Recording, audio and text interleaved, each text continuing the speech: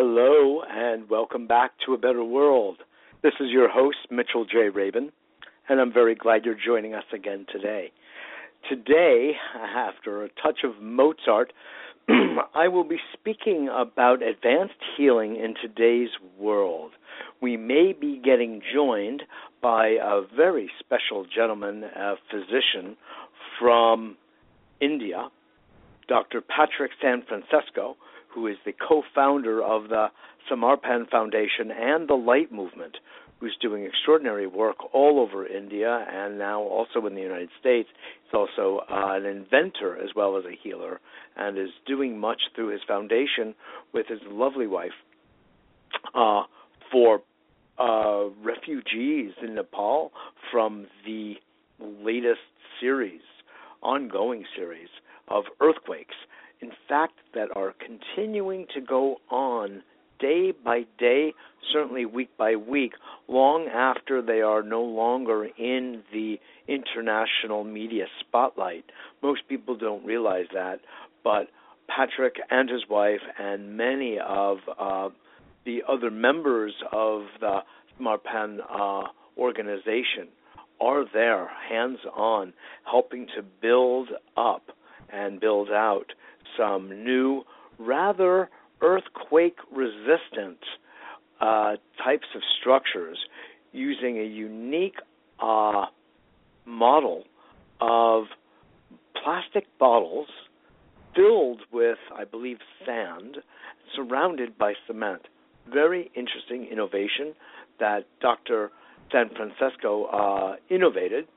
And before you know it, there are earthquakes taking place as they're building, and some of which structures are already completed, and they are withstanding some 5.6 on the Richter scale earthquakes and tremors and the like. So it's like a real-world test, real-time test. So I know they are in transit, and if he is able to call in, I just got off the phone with him, he will do so, but they are having trouble with connectivity, which is perhaps the main problem in the world today. Connectivity, interconnectivity between us and between our Earth. I would say that would probably be among the very top problems we are facing, even though they are called by so many other different names.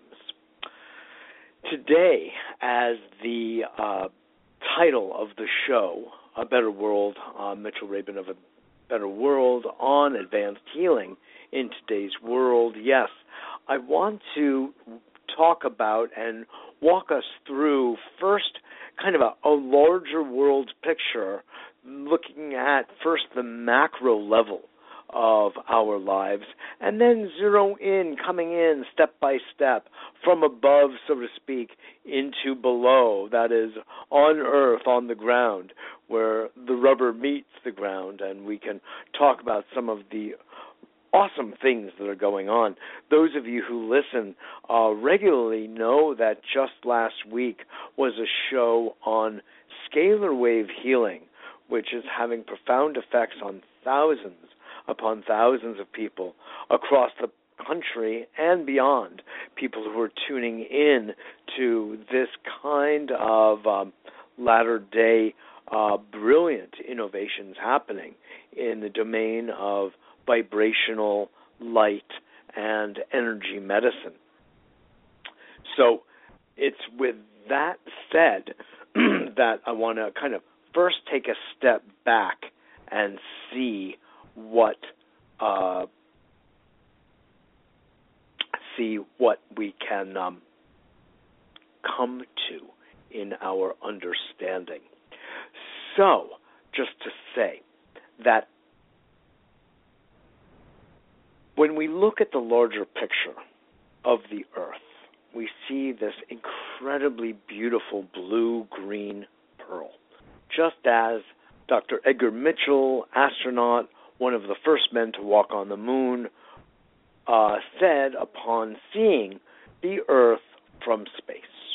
And it was enough to not only bring tears to his eyes and a beautiful broad smile, but it opened up his heart and mind in such a way that when he returned to Earth, he committed to the exploration of the interface of science and mysticism, science and parapsychology, science and the farther reaches, the larger scope of the human mind and the human brain/nervous system.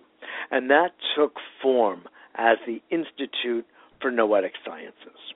As you know, I have covered the Institute, its conference that took place this last July in Chicago.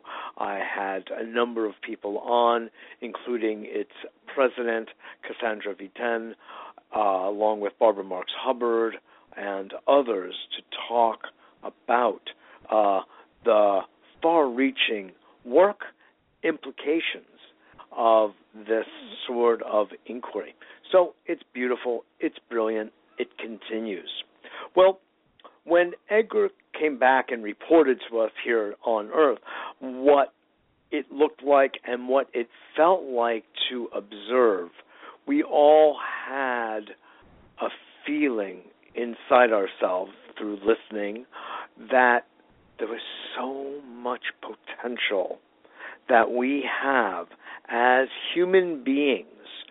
I'm going to hesitate to say the pinnacle of intelligence on planet Earth, but I will at least say a very high level of intelligence, maybe approaching that of the dolphins and the whales. I don't know.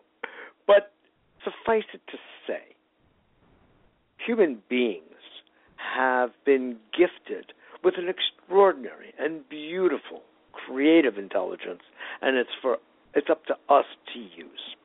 If we continue just to use that part of the brain that is committed to earning energy in the form of money exclusively and at the expense of every other human value and point of integrity, we are really committed more to the activation of the lower brain, let's call it the reptilian brain, than we are our higher potentials. And unfortunately, that's the world we have today.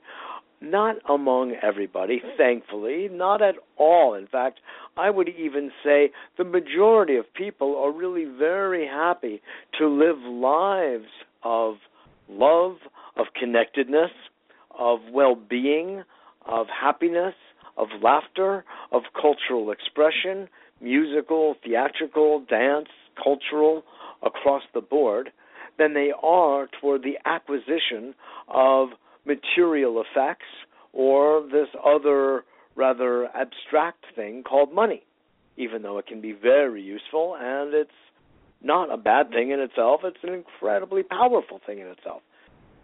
But it seems to have had an influence on the human psyche, and individually and culturally, in such a way as it skews everything else, especially human values, priorities, and proportion, common sense.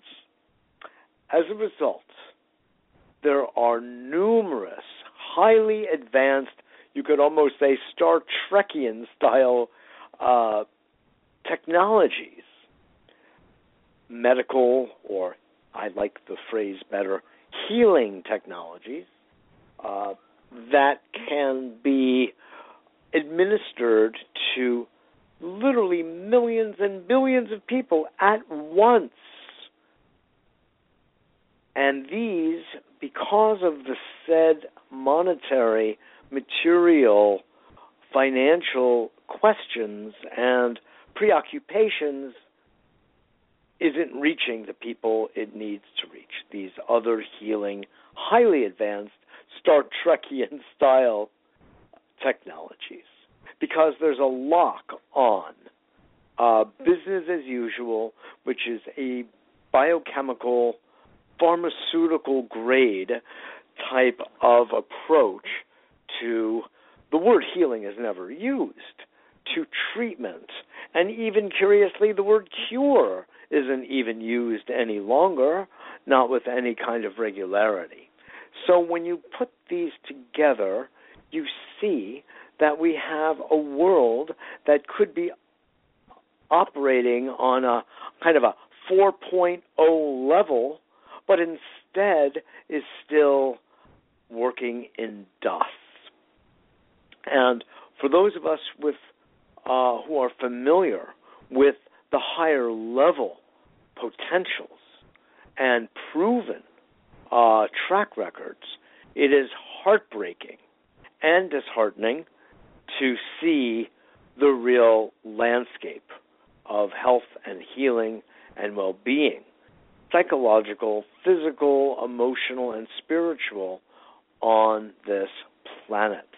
There are also other material, biochemical, nutritional approaches that we, if used, would transform people's health and well-being. In short, there are rather simple, very cost-effective ways. No, they're not free. No, things don't exist here for free. As they say, there's no free lunch. But there are ways, as mentioned, of bringing about massive, collective, literally planetary level healing, given the smallest of opportunities to bring that forward, unhampered by the local and global politics or economics and the way they govern common sense and govern choices that would otherwise, on a human level, be made immediately to bring this kind of newer, interestingly also older type of healing to the foreground instead of it lingering in the background. So that's the kind of the platform that I wanted to initially lay out, that we understand that there are some interesting peculiarities in the way human beings go about their business, and it's not governed by what's rational. It's not governed even by what's logical. It's certainly not governed by what is heartfelt. It is governed by one or two very primal functions of the nervous system, which are not our highest aspects, but rather more of a mediocre, habituated aspect of continuing on with what we know and continue on defending territory, increasing acquisition, and controlling the space. And honestly, that is not going to forward the action. That's not going to help us evolve as a species. In fact, it could, even in the name of medicine, act as one of the most serious detriments and demerits against us that could cost us even our species. So on that note, I am going to first play a little Mozart again while I see if I can get our guest on the line.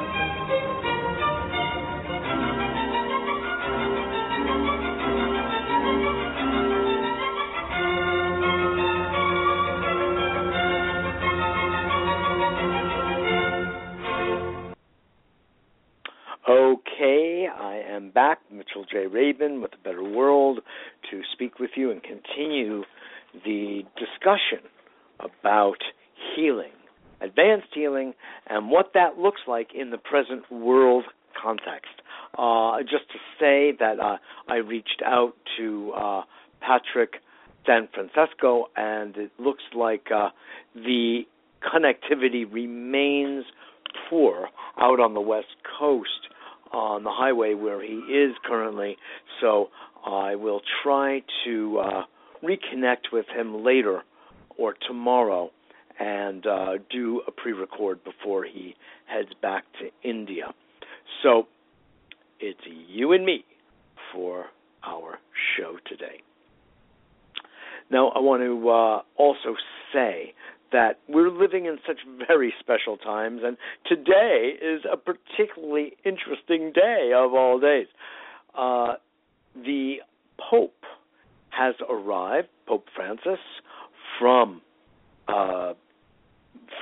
Cuba, actually, and of course before that from the Vatican, and is in the United States, has been at the White House today, and now is giving Mass, and I believe it's tomorrow morning, is addressing Congress, or was that later today? I'm not really positive of that, but I do have dear friends who are invited to Congress and to the Mass, and they will be there, Jackie Miller and Andy Michael, both of them who have been on these airwaves and are the co-founders of Partnerships for Change. I'm on their advisory board. It's a brilliant, real grassroots organization doing wonderful things in the world. So on one hand, we are blessed to have the Pope coming here tomorrow, and it's a very exciting thing, because this Pope is like no other Pope during my lifetime. He is a true progressive in so many ways, not always, and it would never have been expected that a Pope would be as progressive in as many ways as he is. But I truly want to honor him and thank him for his willingness and courage to speak up and speak out to power and say things as he sees them. Move over, Donald Trump. But really, with grounded science behind him, the way any great leader should have. And I am so pleased. I was actually watching him come off his airplane today and be greeted by President Obama and his wife Michelle and their lovely daughters. And I have to tell you, that was one very emotional moment. Oh, you could feel the energy effervescing from the television. That's how powerful is the human aura.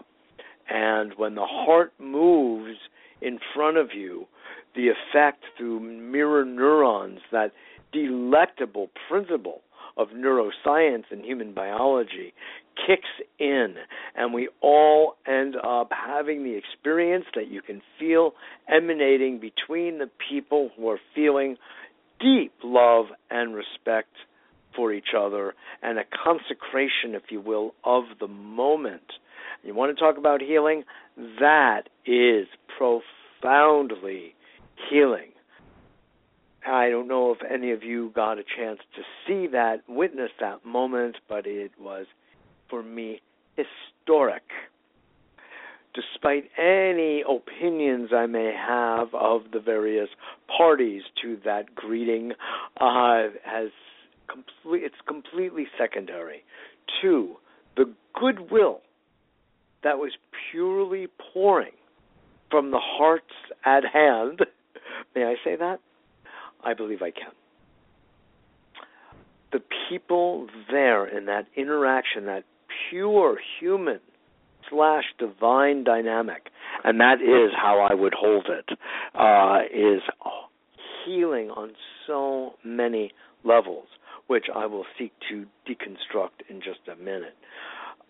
And the feeling rising up in my chest brought forth tears. I started to cry. I started to cry from joy.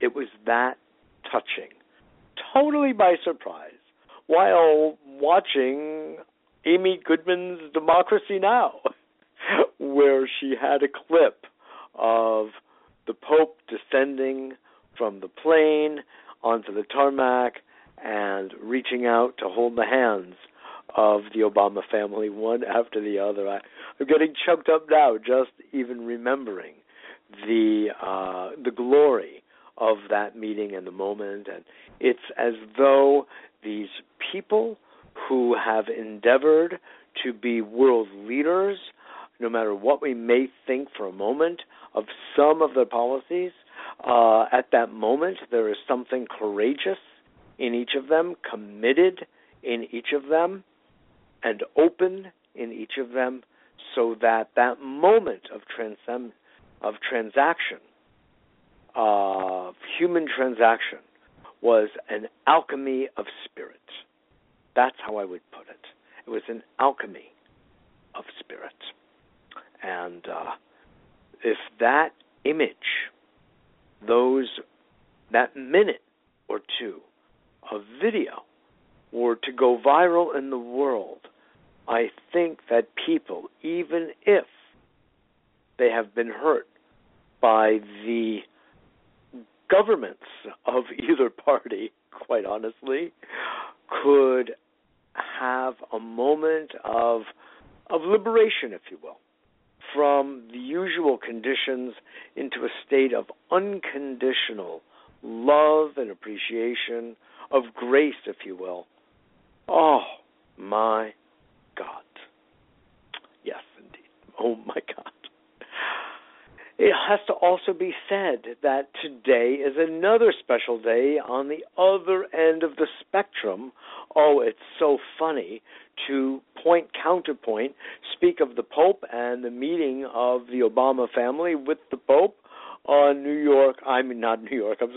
on U.S. soil, and the counterbalance of one of the great sages of baseball of all time, one of the great sages of our country of all time, Yogi Berra. His body, his soul and spirit ascended, and all of his quips and quotes and jokes and insights have been left to us, thankfully. It's just of all days, at 90 years old, born May 12th, 1925. Do you know what day May 12th is also? Going once, going twice, my birthday. I didn't know that Yogi and I shared that. I am honored, Yogi Berra. I am honored. And it's just a precious, precious life this man has had. It's a gift to us all. Not only was he an exceptional catcher for the New York Yankees for many, many years, but also coach and manager. And I feel one of his main gifts is as a athlete sage. He is so funny, and he's so brilliant, and like, American koans, his comments just twist the mind. So I want to dedicate today's show to Yogi Berra and to his honor, because he's always been a favorite of mine. Yes, I was born in New York City. Yes, I had a baseball uniform, a Yankees uniform, given to me by my favorite uncle, Uncle Harvey Solomon, back when I was all of 5 years old. Harvey actually played professional baseball for the Philadelphia Phillies one year before sinking into the schmatza business that so many of our family members in the Rabin, Solomon, et al. Families, lineages occupied. And during that time, before he had his own children, his own son, I was in effect, his son.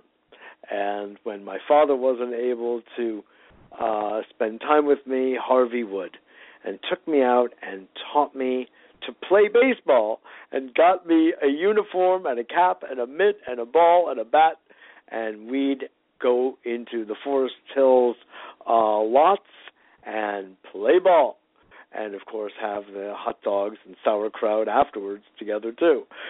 So it was some of my fondest memories, truly, of my own background, of my own past and early childhood, was with Harvey wearing a New York Yankees uniform.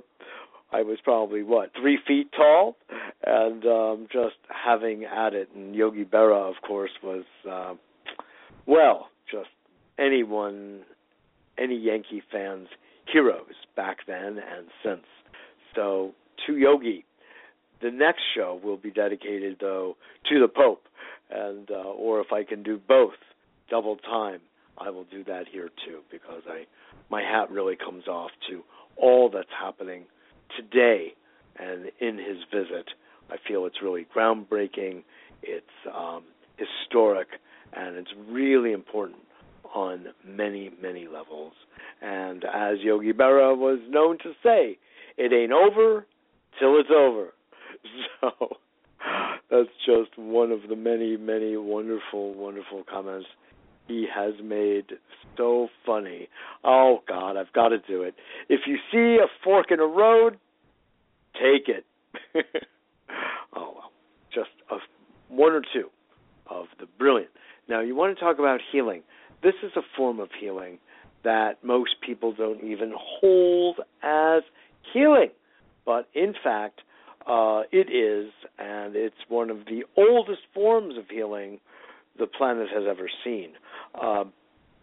In more recent vintage, Norman Cousins, who wrote the book The Anatomy of an Illness, talked about having contracted a rare blood disease when he was making a trip to, at that time, the Soviet Union, and he thinks it had something to do with the air admixture being emitted from the airplane on the tarmac, interestingly, when he was going to visit there back in the either late 60s or early 70s, if I recall, and the doctors could do nothing about it.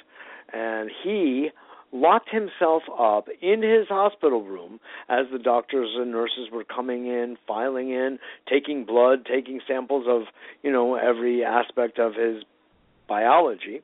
And he was watching Charlie Chaplin and the Marx Brothers and any number of wonderful old classic films and laughing his fool head off. He ended up living and writing a book called The Anatomy of an Illness, in which he describes how laughter and humor saved his life. So make no mistake about it. That is both ancient and advanced healing, folks. So let's just remember that that's what we are dealing with.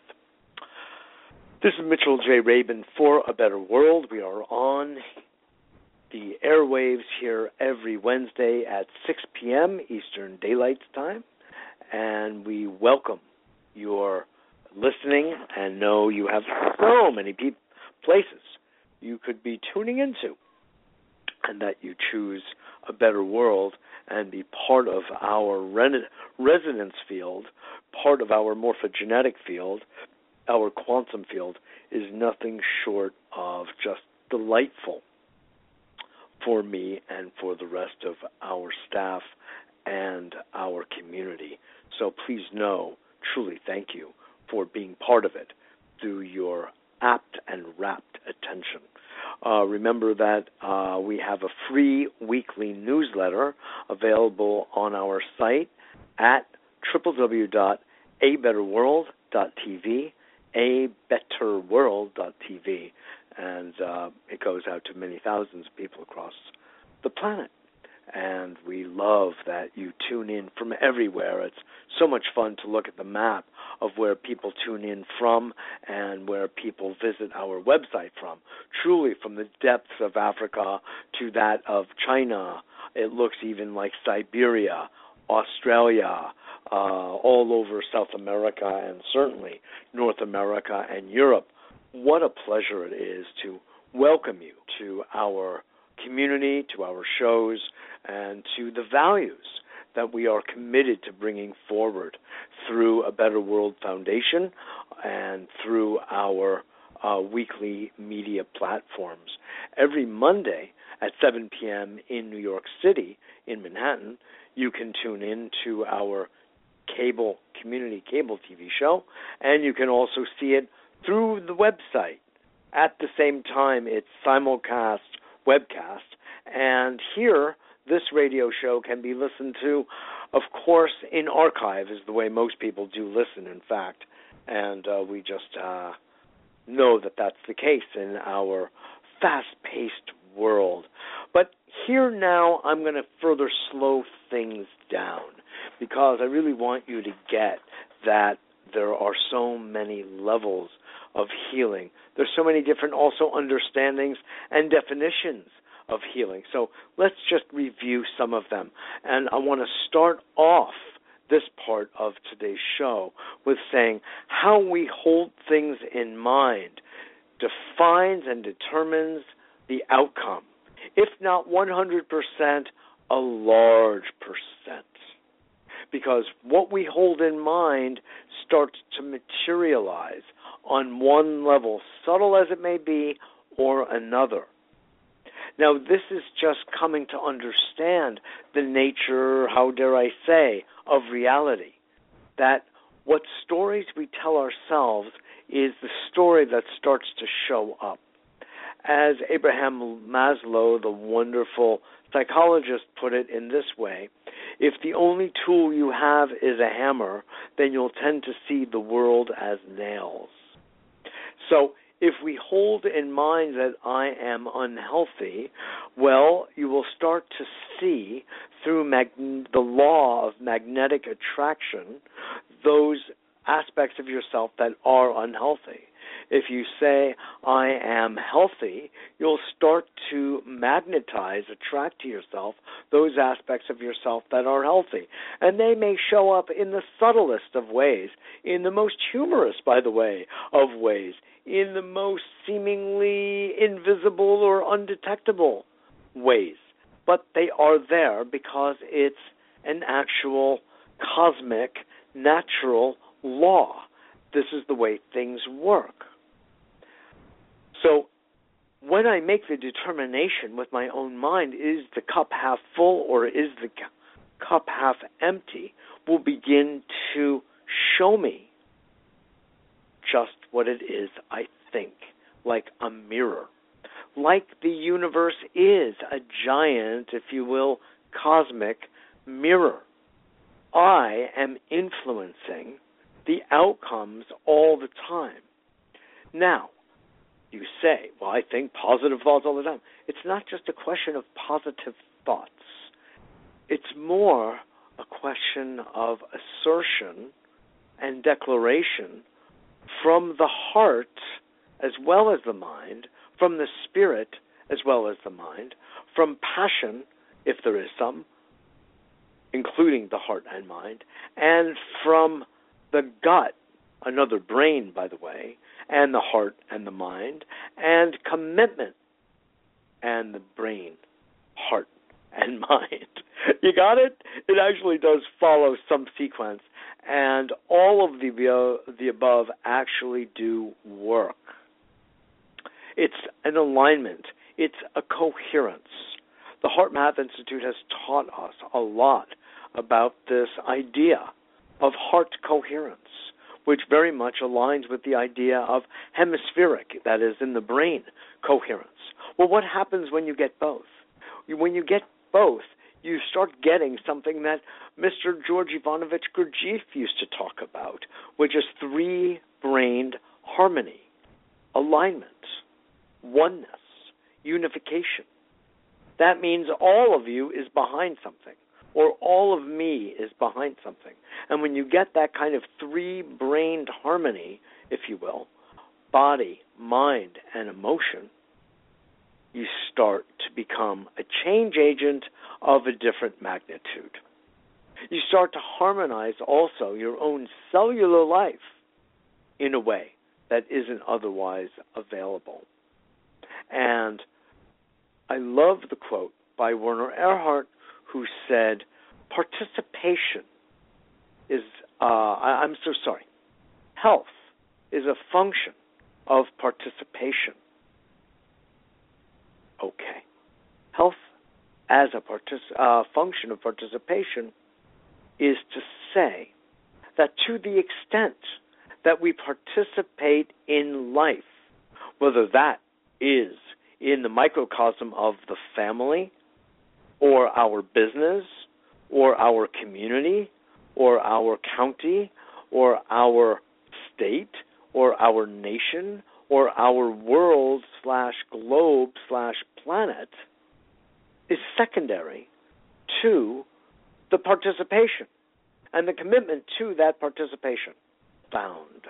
Why? Because when we are committed, when we are participating, we become aligned internally.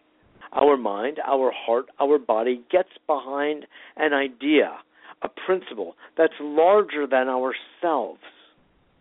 And when we do that, our cells actually begin to fire in a different way. Our neurons begin to fire in a new and novel way, and we start creating new neural nets. And when we do that, we're actually getting smarter. We're multiplying our mental activity, truly, our neurological activity. And the geometry of that activity is exponential, or I should say, it's geometrical. And if we could take a photograph of the inside of the brain when we're having thoughts, when we're having novel thoughts, not simple habituated thoughts, when we are excited about something, when we're engaged in something or by something, when we do feel passionate about something, when we feel strong about something, even an opinion, even a matter of ethics, of justice, an issue of social justice, say, we start to fire in a different way. And we also know that those neurons that fire together wire together. That comes from a Canadian psychologist whose name is escaping me right now. All of this does affect memory, folks, but right now that name is coming to me. But I do remember, of course, the wonderful, wonderful teacher of mine, Dr. Joseph Dispenza, because he has brought forward a lot of this kind of information, a lot of this kind of learning for us to absorb, imbibe, and ingest. And when we do, we can lead a much more powerful life because we are aligned and we are actually getting smarter and we are attracting the kind of life we want to have. Now, what I started to say is before, our subconscious is acting as well. There is an entire subcortical nature to our thinking process, the part of the iceberg below the water, not just the sweet affirmations we may make to ourselves with positive thinking, which are fabulous, by the way, and have a true utility in our harmonic energetic balancing program, for instance. We take a person's photograph and we enter it into a profound software program and we enter the affirmations, the declarations of our clients. And in that way, we are bathing somebody in their own language, their own words, and it starts to become cellular. Very powerful process. Very interesting. And those positive affirmations or comments or statements or declarations that we make may still be eclipsed by other older ones that are also embedded or entrenched in the consciousness, in the psyche, and literally in the brain. So you understand. There is some complexity to it. But when one reaches in, as Joe Dispenza says so beautifully, into the quantum field where the appearance of chaos reigns, out of which emerges the most magnificent of order, we surrender how it's going to happen. We let that to the imagination and intelligence of the universe that has ordered all things anyway, and we surrender our own fixed idea of the way things should be. We, with some power and feeling, ask for what we would like, and then see what shows up. Very interesting, and there have been profound somatic changes that have happened, one after the other, with people who apply this with discipline, allowing oneself to feel the good feelings of gratitude, of love, of appreciation, of simplicity, of joy, of awe, of beholding the mystery, and then in that higher state, higher frequency, then bathe oneself with the wishes. That's when to make the declaration, the statement of one's desire, and in special type of affirmative, life-affirming language. And as a discipline, as a practice, like meditation, things begin to show up. Changes in the body, changes in the attitude, changes in one's love life, changes in one's business life. It just happens. We don't understand how, and if we can relinquish that wish to understand all of the nuts and bolts of the universe, then we may stand a chance to actually enjoy life as it is given, instead of trying to always figure it out. Now, don't get me wrong, I have a mind that asks the question why also, and how, and want answers to those questions. But there's a time and a place, folks, and there's a time to inquire, and there's a time to be curious, and there's a time to sort of back off and let the magic happen. Let the song, the cosmic song, be sung and the dance danced. So, that's one dimension, or a few dimensions, and domains of healing, bringing forward in the world what we want, including our own physical health. Most people think about healing as physical healing. Well, that too, folks, God knows. When you have a healthy body, so much else unwinds so beautifully.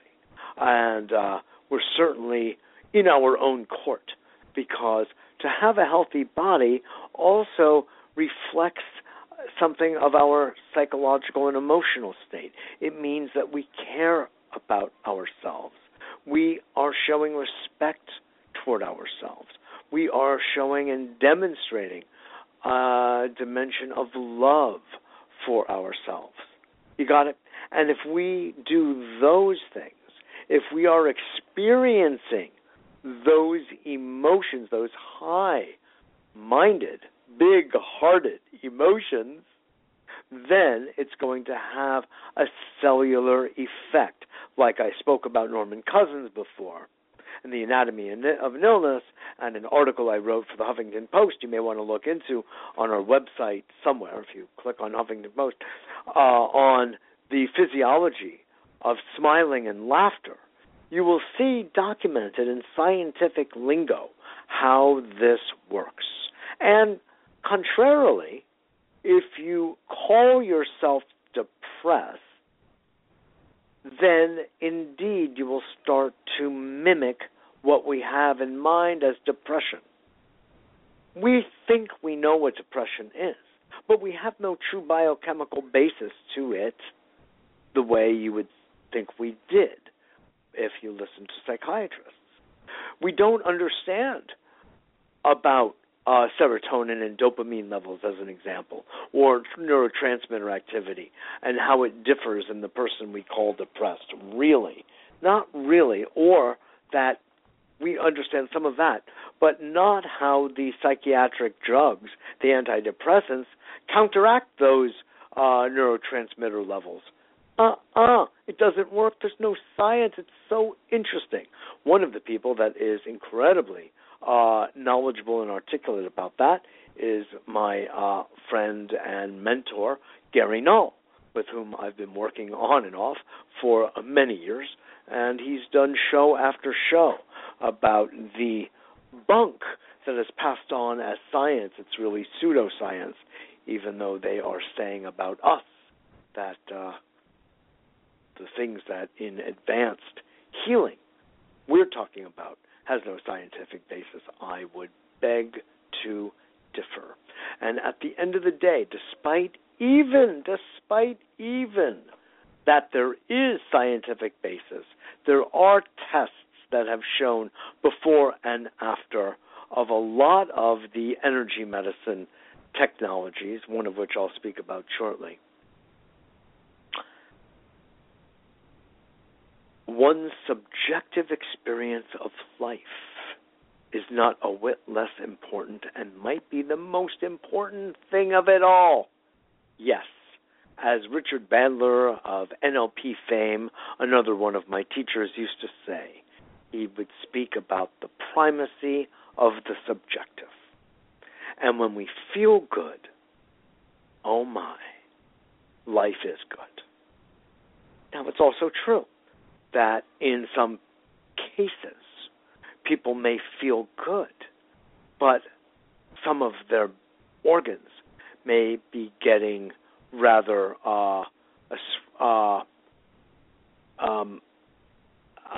invaded, if you will, by cancer, or expressing cancer is even a better way of putting it, which is really a verb. Eaten up by, perhaps, is another way of putting it, not so user-friendly. But we have seen those cases over and over again. There's no question about it. So then you ask the question, well, gee, if I can feel good and still be getting, in a sense, devoured by cancer, like, what does that all mean? Well, that's a really good question, and I think a good one to ask. And certainly objective measures have immense value. Don't get me wrong. I'm not saying throw those out. God knows I love them. But all going to die, let's be honest, and whether it's through one thing or another, if we can be feeling good, at peace, a sense of well-being, centeredness, balance, even if it is cancer that is eating away at us, we can actually live a pretty decent life. And let's remember that cancer comes and goes. It has been said that we have all had cancer many times in our lives. It's not a big deal biologically to the body. It's a question of difficulty and challenge when the body sort of latches on and maintains and then sustains a cancerous growth that has a certain interesting emotional and symbolic role and function for us, by the way, as our teachings of total biology of Dr. Claude Sabat has shown us, of the work of Dr. Hammer and the German New Medicine has taught us, as the work of psychoanalysis and psychosomatic medicine that Dr. Sigmund Freud taught us, Franz Alexander, Dr. Carl Jung, Adler, Wilhelm Reich, and many others, George Grodek.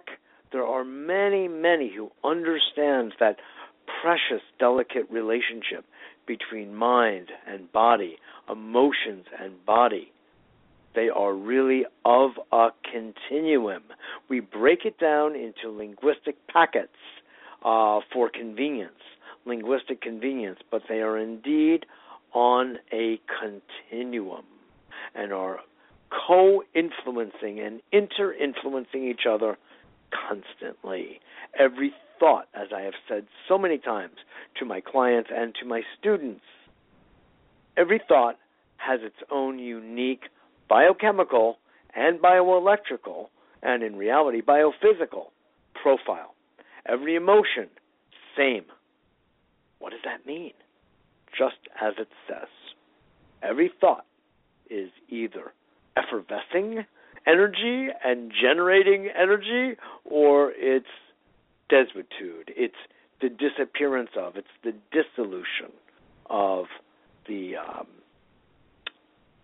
dissipation of energy, heading possibly toward entropy. These are the dynamics.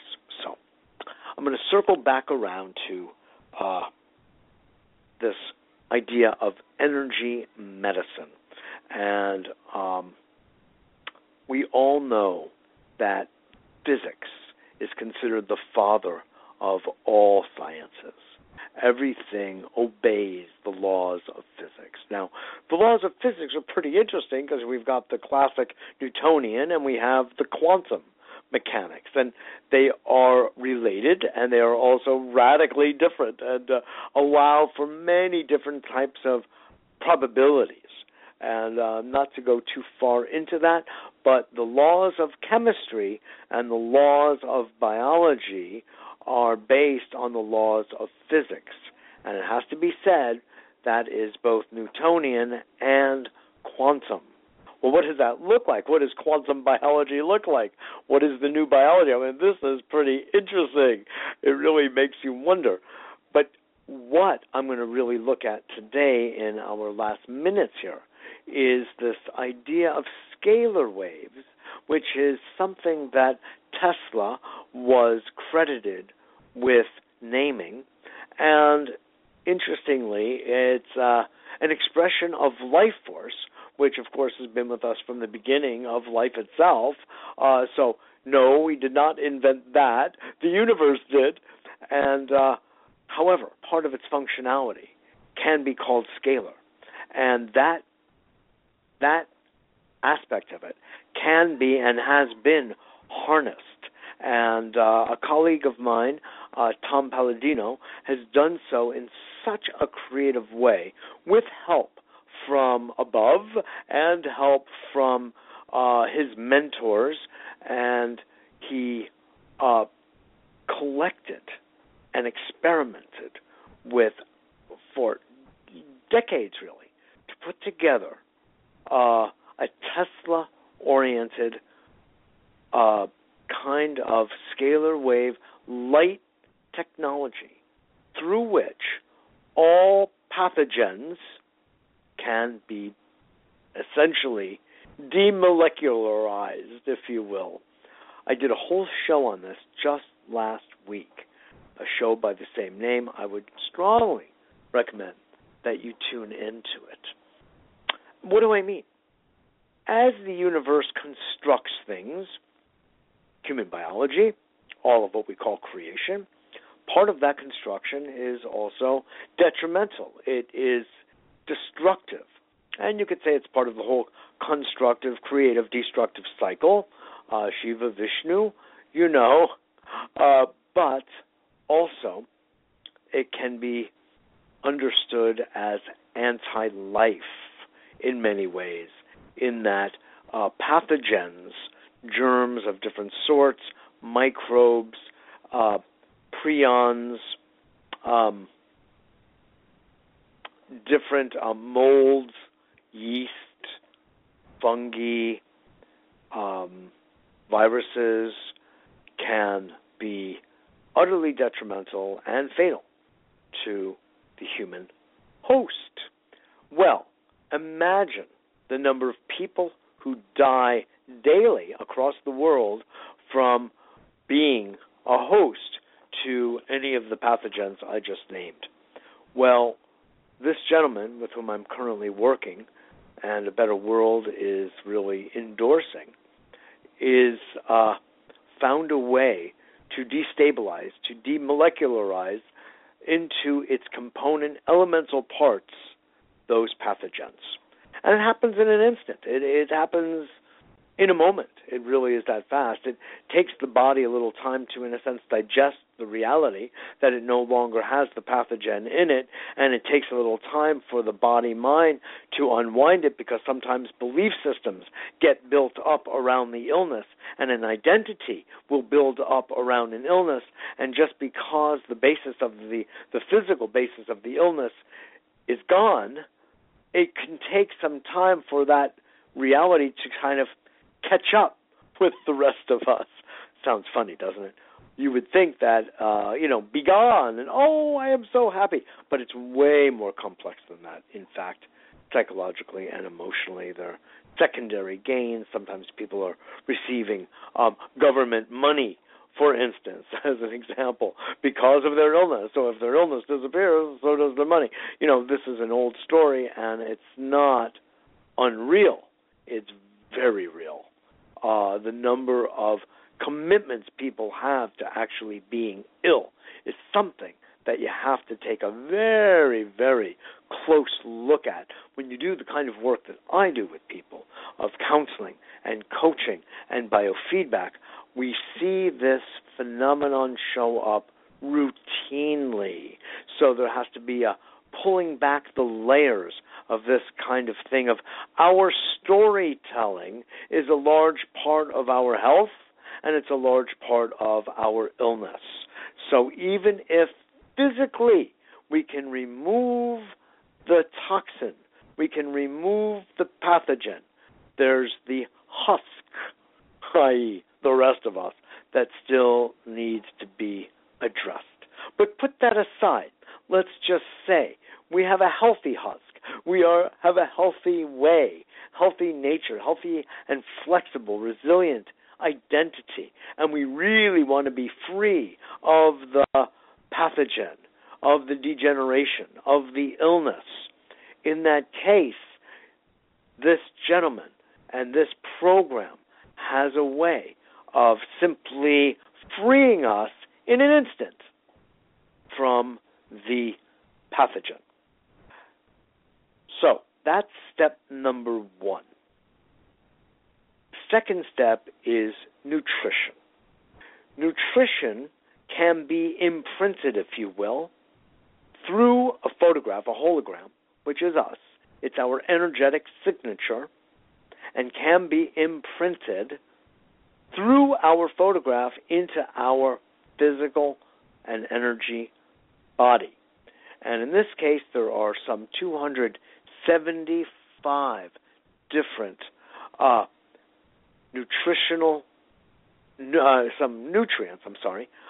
vitamins, minerals, trace minerals, amino acids, essential fatty acids, and others that are helping to maintain good cellular health.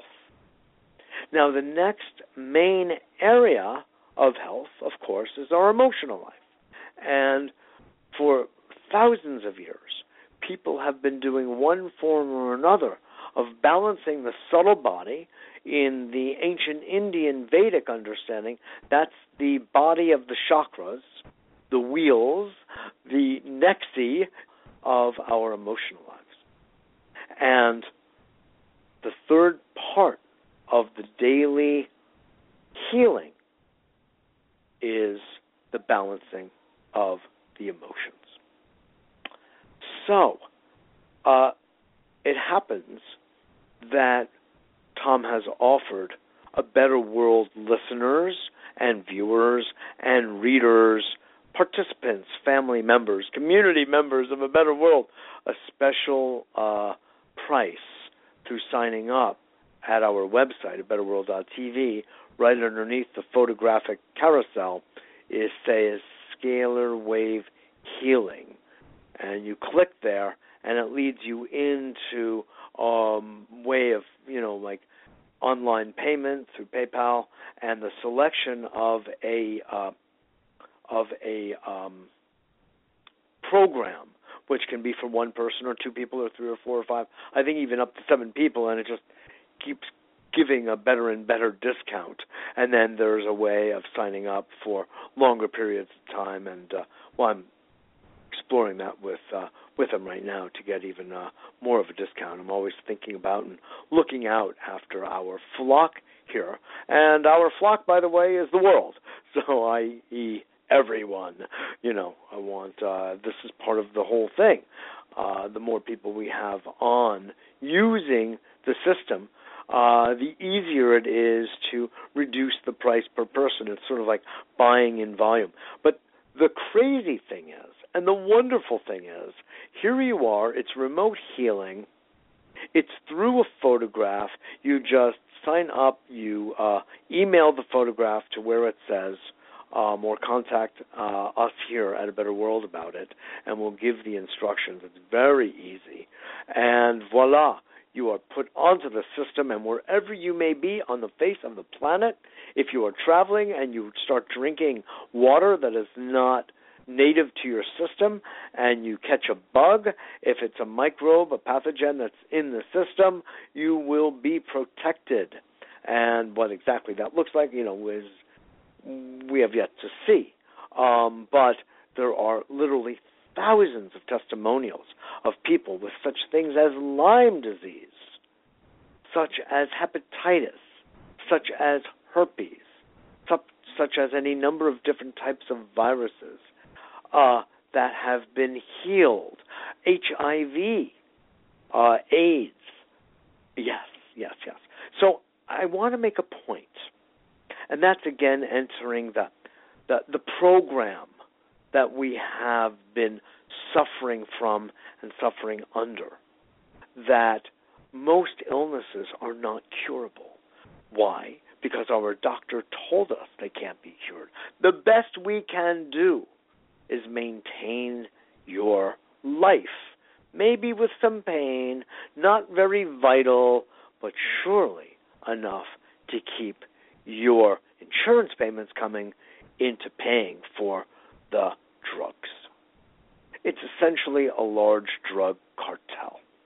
Oh, I know that doesn't sound good, but the truth is the truth. Does it mean that there aren't some drugs that are completely life-saving that are produced by even the large pharmaceutical? Of course that's true. There are some extraordinary drugs that play vital roles. I'm not talking about that. I'm not talking about the power of emergency medicine. Western medicine brings so much to the table. But because there's so much money in it, guess what? It brings a lot of dross as well that is masquerading as good medicine and good science, and it's neither. And we have to be highly discerning to really get the most out of what is good and let the rest fall off. Thankfully, we have these other approaches, these other modalities, these other alternatives to business as usual that actually don't involve, in some cases, any detoxification at all or any kind of deleterious effects. Interesting. Well, that's what we're seeing here. And we have story upon story upon story of cessation of symptoms. So once you turn the corner, that it is not impossible to heal. They used to use the word cure.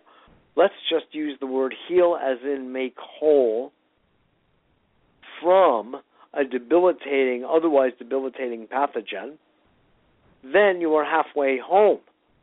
As in total biology, we often say that healing a cancer or a common cold is actually not different.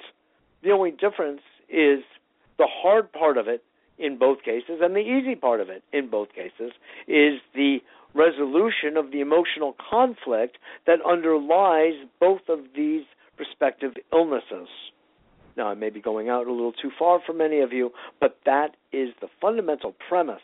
And that was designed by doctors, understood the relationship of emotions, emotional stress, and emotional conflict and trauma to physical health, and the body as metaphor, the body's expression of that trauma or conflict. We'll talk and develop more about that another time. But for now, I want to convey that we have essentially nonlinear and somewhat mechanical means of freeing all of us from the pathogenic causes of illness, or even correlates to illness. So think of it this way.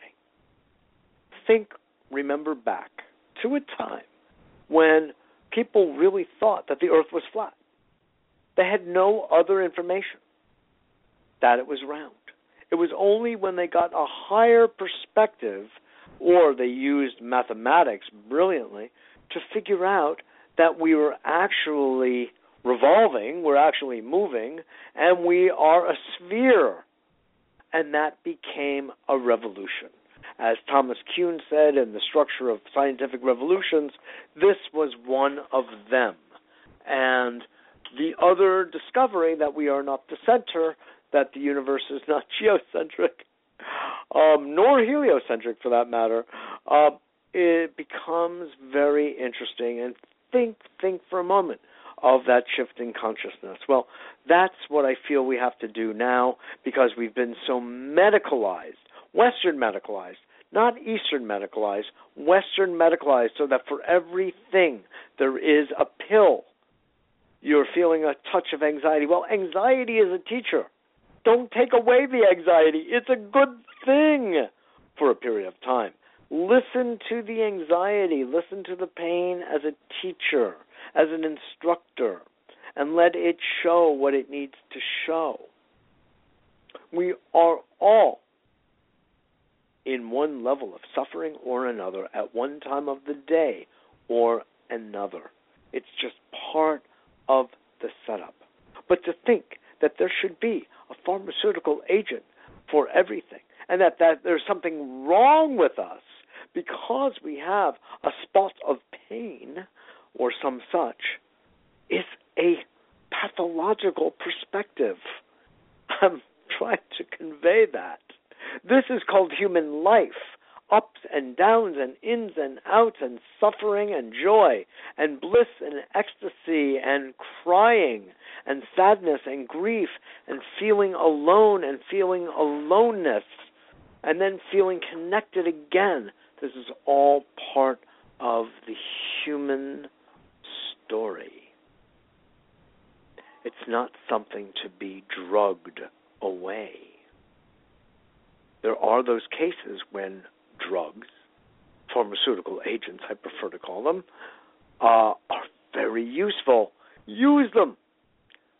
However, advanced thinking, highly creative thinking among some of the most brilliant minds of the 19th and 20th centuries, such as Nikola Tesla, have come up with ways that go beyond biochemistry, yet, of course, inclusive of, but the approach is beyond.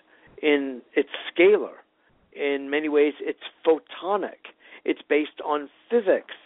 It's energetic. It's different than the way we have been taught to think.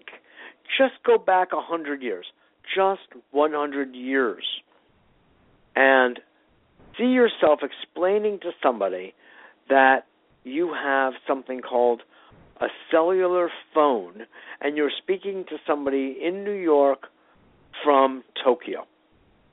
What? Across the oceans? How is that possible? And they sound just like they are next door. That person would look at you like you have either flipped out or you are involved in some form of magic or voodoo or something, because there's no frame of reference for the idea of traveling through frequencies across space. It's just not there. Well, actually, 100 years ago it was. I'm sorry, I have to go back a little bit. Let's say 200 years, okay? But still, in the array of human history, that's a grain of sand. So It's just only far-fetched if we want to think of it as far-fetched. And of course, the question arises, well, if it's true, then how come everybody isn't using it? How come the doctors aren't telling us about it? It's hard for me to believe that people could actually come up with that as an argument in this day and age when so much is revealed about the drug cartel and the medical cartel and the wish to lock down profits and control of the FDA and the CDC and the USDA. I mean, you have to be like asleep not to know what's really going on today and why there is a profound lockdown on the higher level of healing modalities. And if you know nothing about it, you can go back to a book by a gentleman named Barry Lynes, Lynes, who wrote a book called The Cancer Cure That Worked. And it is the story of Royal Remington Rife, R-I-F-E, University of Chicago virologist who came up with the Rife microscope, who came up with the Rife frequency generator, and was healing cancer, tumors, all manner of disease back in the late 1920s and early 30s, demonstrated it to doctors from leading medical schools across the country. They all celebrated that we had an answer to the world's medical woes until certain political powers began to make their way into the picture. They wormed their way into the picture, and they killed the deal. They killed the technology. They scared people off, and they brought Rife to court. Come on, no. You can't tell me that the American Medical Association actually did that. Oh, really? When was the last time you looked at their archives? When was the last time you looked at public records of court cases? Go back to 1932 to 1933. You'll see it. I am giving you but the tip of the iceberg. Dr. Otto Warburg, 1933 again, or 34, won the Nobel Prize for Medicine for the discovery that cancer cannot live in the presence of oxygen. Cannot live. Well, that's interesting. That means if I bring cancer into the presence of oxygen, the cancer will cease to be. What do you say, Fido? Maybe so. As a result of that, there were a number of oxygen therapies. Now, how much does oxygen cost? Well, it's naturally occurring. Oh boy, how can we patent that? Can we? Well, if we cannot, how are we going to manufacture and market it, control it? Well, you cannot. It's free. It's available to all sentient life. So, guess what happened to oxygen therapies? Based on Nobel Prize winning research and science. It basically went belly up in exchange for pharmaceutical products which were based on the oil residues from largely Rockefeller's Standard Oil Company. It's a long story. I'm not going to open that up right now, but it's a rather disturbing story. It's a rather disturbing history and narrative. And my point here is to show you all that there are alternatives. They've been around. Many of us have known about these for most of our, in fact, all of our adult lives. I mean, this goes back decades. This is not new, folks. I am one of many, many, many who know. I mean, yes, I have taught at energy medicine conferences, mainly in other countries, Costa Rica, Mexico, the Bahamas, because, well, certainly there are many of them here now today. But please, in comparison to the need, it's nothing. But please know, through something as simple as your photograph, and, basically under $150, a lot of healing can take place using the scalar wave technology A Better World is currently embracing. Now, as said, I have been involved, and A Better World has been involved in different types of radionics, energy medicine programs, and work I have done using acupuncture and related healing modalities since the 1980s, the mid-1980s. So that's not yesterday, but, of course, Rife and others go back to the 20s. So I'm Johnny-come-lately. Well, of course, I was born a lot later than that, too. But, I'm just letting you know that for people like me who have been at this for 35 years or so, there are people who have been at this for 75 years or so. Bruce Copen of England, who manufactures the radionics machines no longer, he died. I think he died in his mid-90s. So he's been at this since probably the 19s. Do you see what I mean? And getting a scope on this?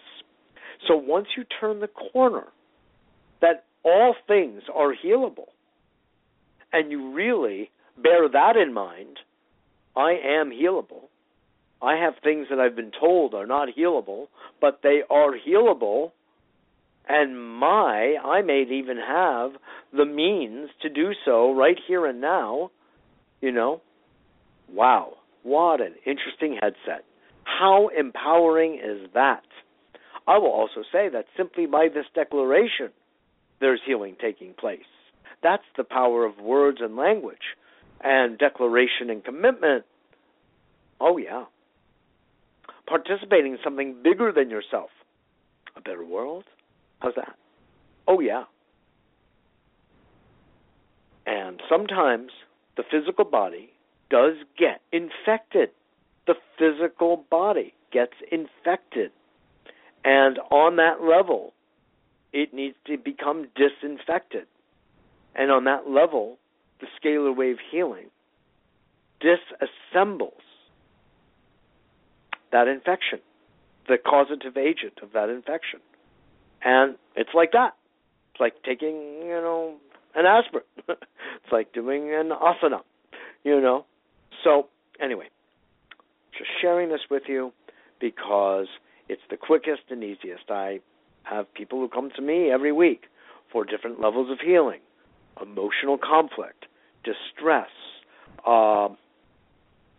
issues with family, at work, with partners, both business partners and personal, intimate partners. All of that's real with their children, as well as with physical illnesses. And we deconstruct and look at what is the emotional stressor behind that, or how is it causing more emotional stress? It goes both ways. How to resolve conflicts. And I deal with these. And I do use biofeedback, and I use energy balancing to help me out as one part of my holistic program. And now I'm bringing forward another aspect, which is another way to address these issues. And I am offering it to you for those of you who would be interested. And that's really what it comes to. Once you get your mind around it, you'll go, God, why was I being so belligerent? Why was I being so reluctant? Why was I being so defensive? What was I looking to defend anyway? Everything that I was taught on the tube, in television commercials? What was I looking to defend anyway? Why? Anyway, everything starts to look very silly. It starts to look silly. And that's freeing. That's very liberating when that happens. You know, the word silly is connected etymologically, I understand, with the word to be divinely happy. It's like a form of divine intoxication or drunkenness, not on alcohol. Silly? No, on life, on life. And so I want to just bring that up because it's okay. We're all silly. We're all clown-like sometimes, just the way it is. It's okay. We deserve to have patience with ourselves, with each other, compassion for ourselves, with each other, and my, oh my, will we have a better world. Bring in integrity, a little sense of virtue, and a lot of humor, and we have a better world, truly. Out of these elements come cooperation, harmonization, synchronization. Oh boy, we can really do it, folks. We can do it. So, back around to the world context. The world is crazy out there and in here, and it's sad, and it's debilitating, and it's freaky, and it's anxiety-producing, and it can be depressing, and it can be elating.